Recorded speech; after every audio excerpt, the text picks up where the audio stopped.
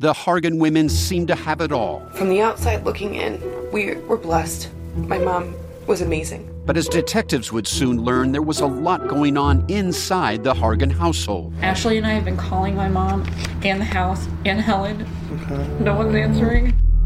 63-year-old Pamela Hargan gunned down in her own home. Her youngest daughter, Helen, lay dead upstairs. Patrol, when they arrived, assumed or thought that there might have been a murder-suicide. But for the detectives on the scene, there were things about the scene itself that were concerning to us on day one. Who would want to kill their mother and their little sister? There is no boogeyman here. It is exactly who we think it is. I'm Peter Van Sant from 48 Hours. This is Blood is Thicker, the Hargan Family Killings. Listen to Blood is Thicker, the Hargan Family Killings, wherever you get your podcasts. There were two more murders 15 miles away. When police arrived, they found the telephone and electricity lines described by one investigator as reminiscent of a weird religion. Cup of murder. After a certain age, birthdays become less appealing. You don't get the fanfare, and often you run into some bad luck as an adult on your special day. A man would have what we can imagine was his worst and last birthday ever.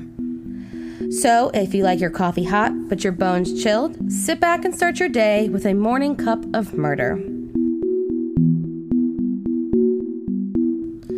According to phone and credit card records, Arizona jewelry dealer Jay Orban returned home on September 8th, which happened to be his birthday, and was never seen again. At least, not whole.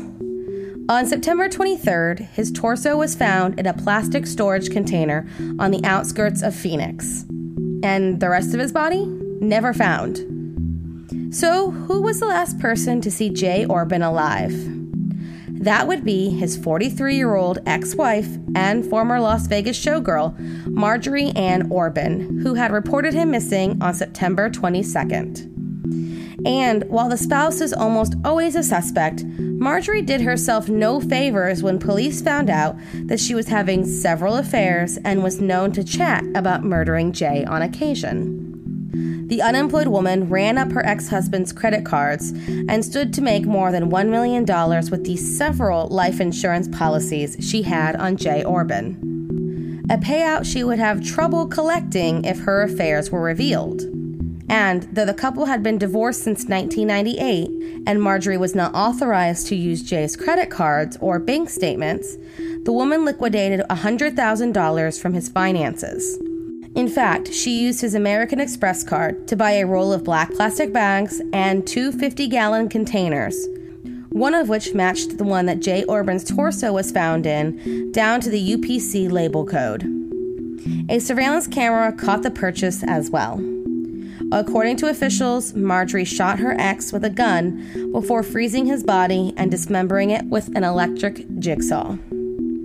Marjorie Orban, despite claims that it was in fact her lover or his brother who committed the murder, was convicted of the murder of Jay Orban in 2009 after an 8-month trial. On October 1st, 2009, she was sentenced to life imprisonment, where she remains today. She left behind a son, who is now essentially an orphan, to be raised by Jake Orban, Jay's brother. Thank you for joining me in my morning cup of murder. Please join me again tomorrow to hear what terrible thing happened on September 9th. Don't forget to rate and subscribe and let me know how you like it. If you want to help support the podcast, there's always Patreon or just sharing it with your true crime-obsessed friends. And remember, stay safe.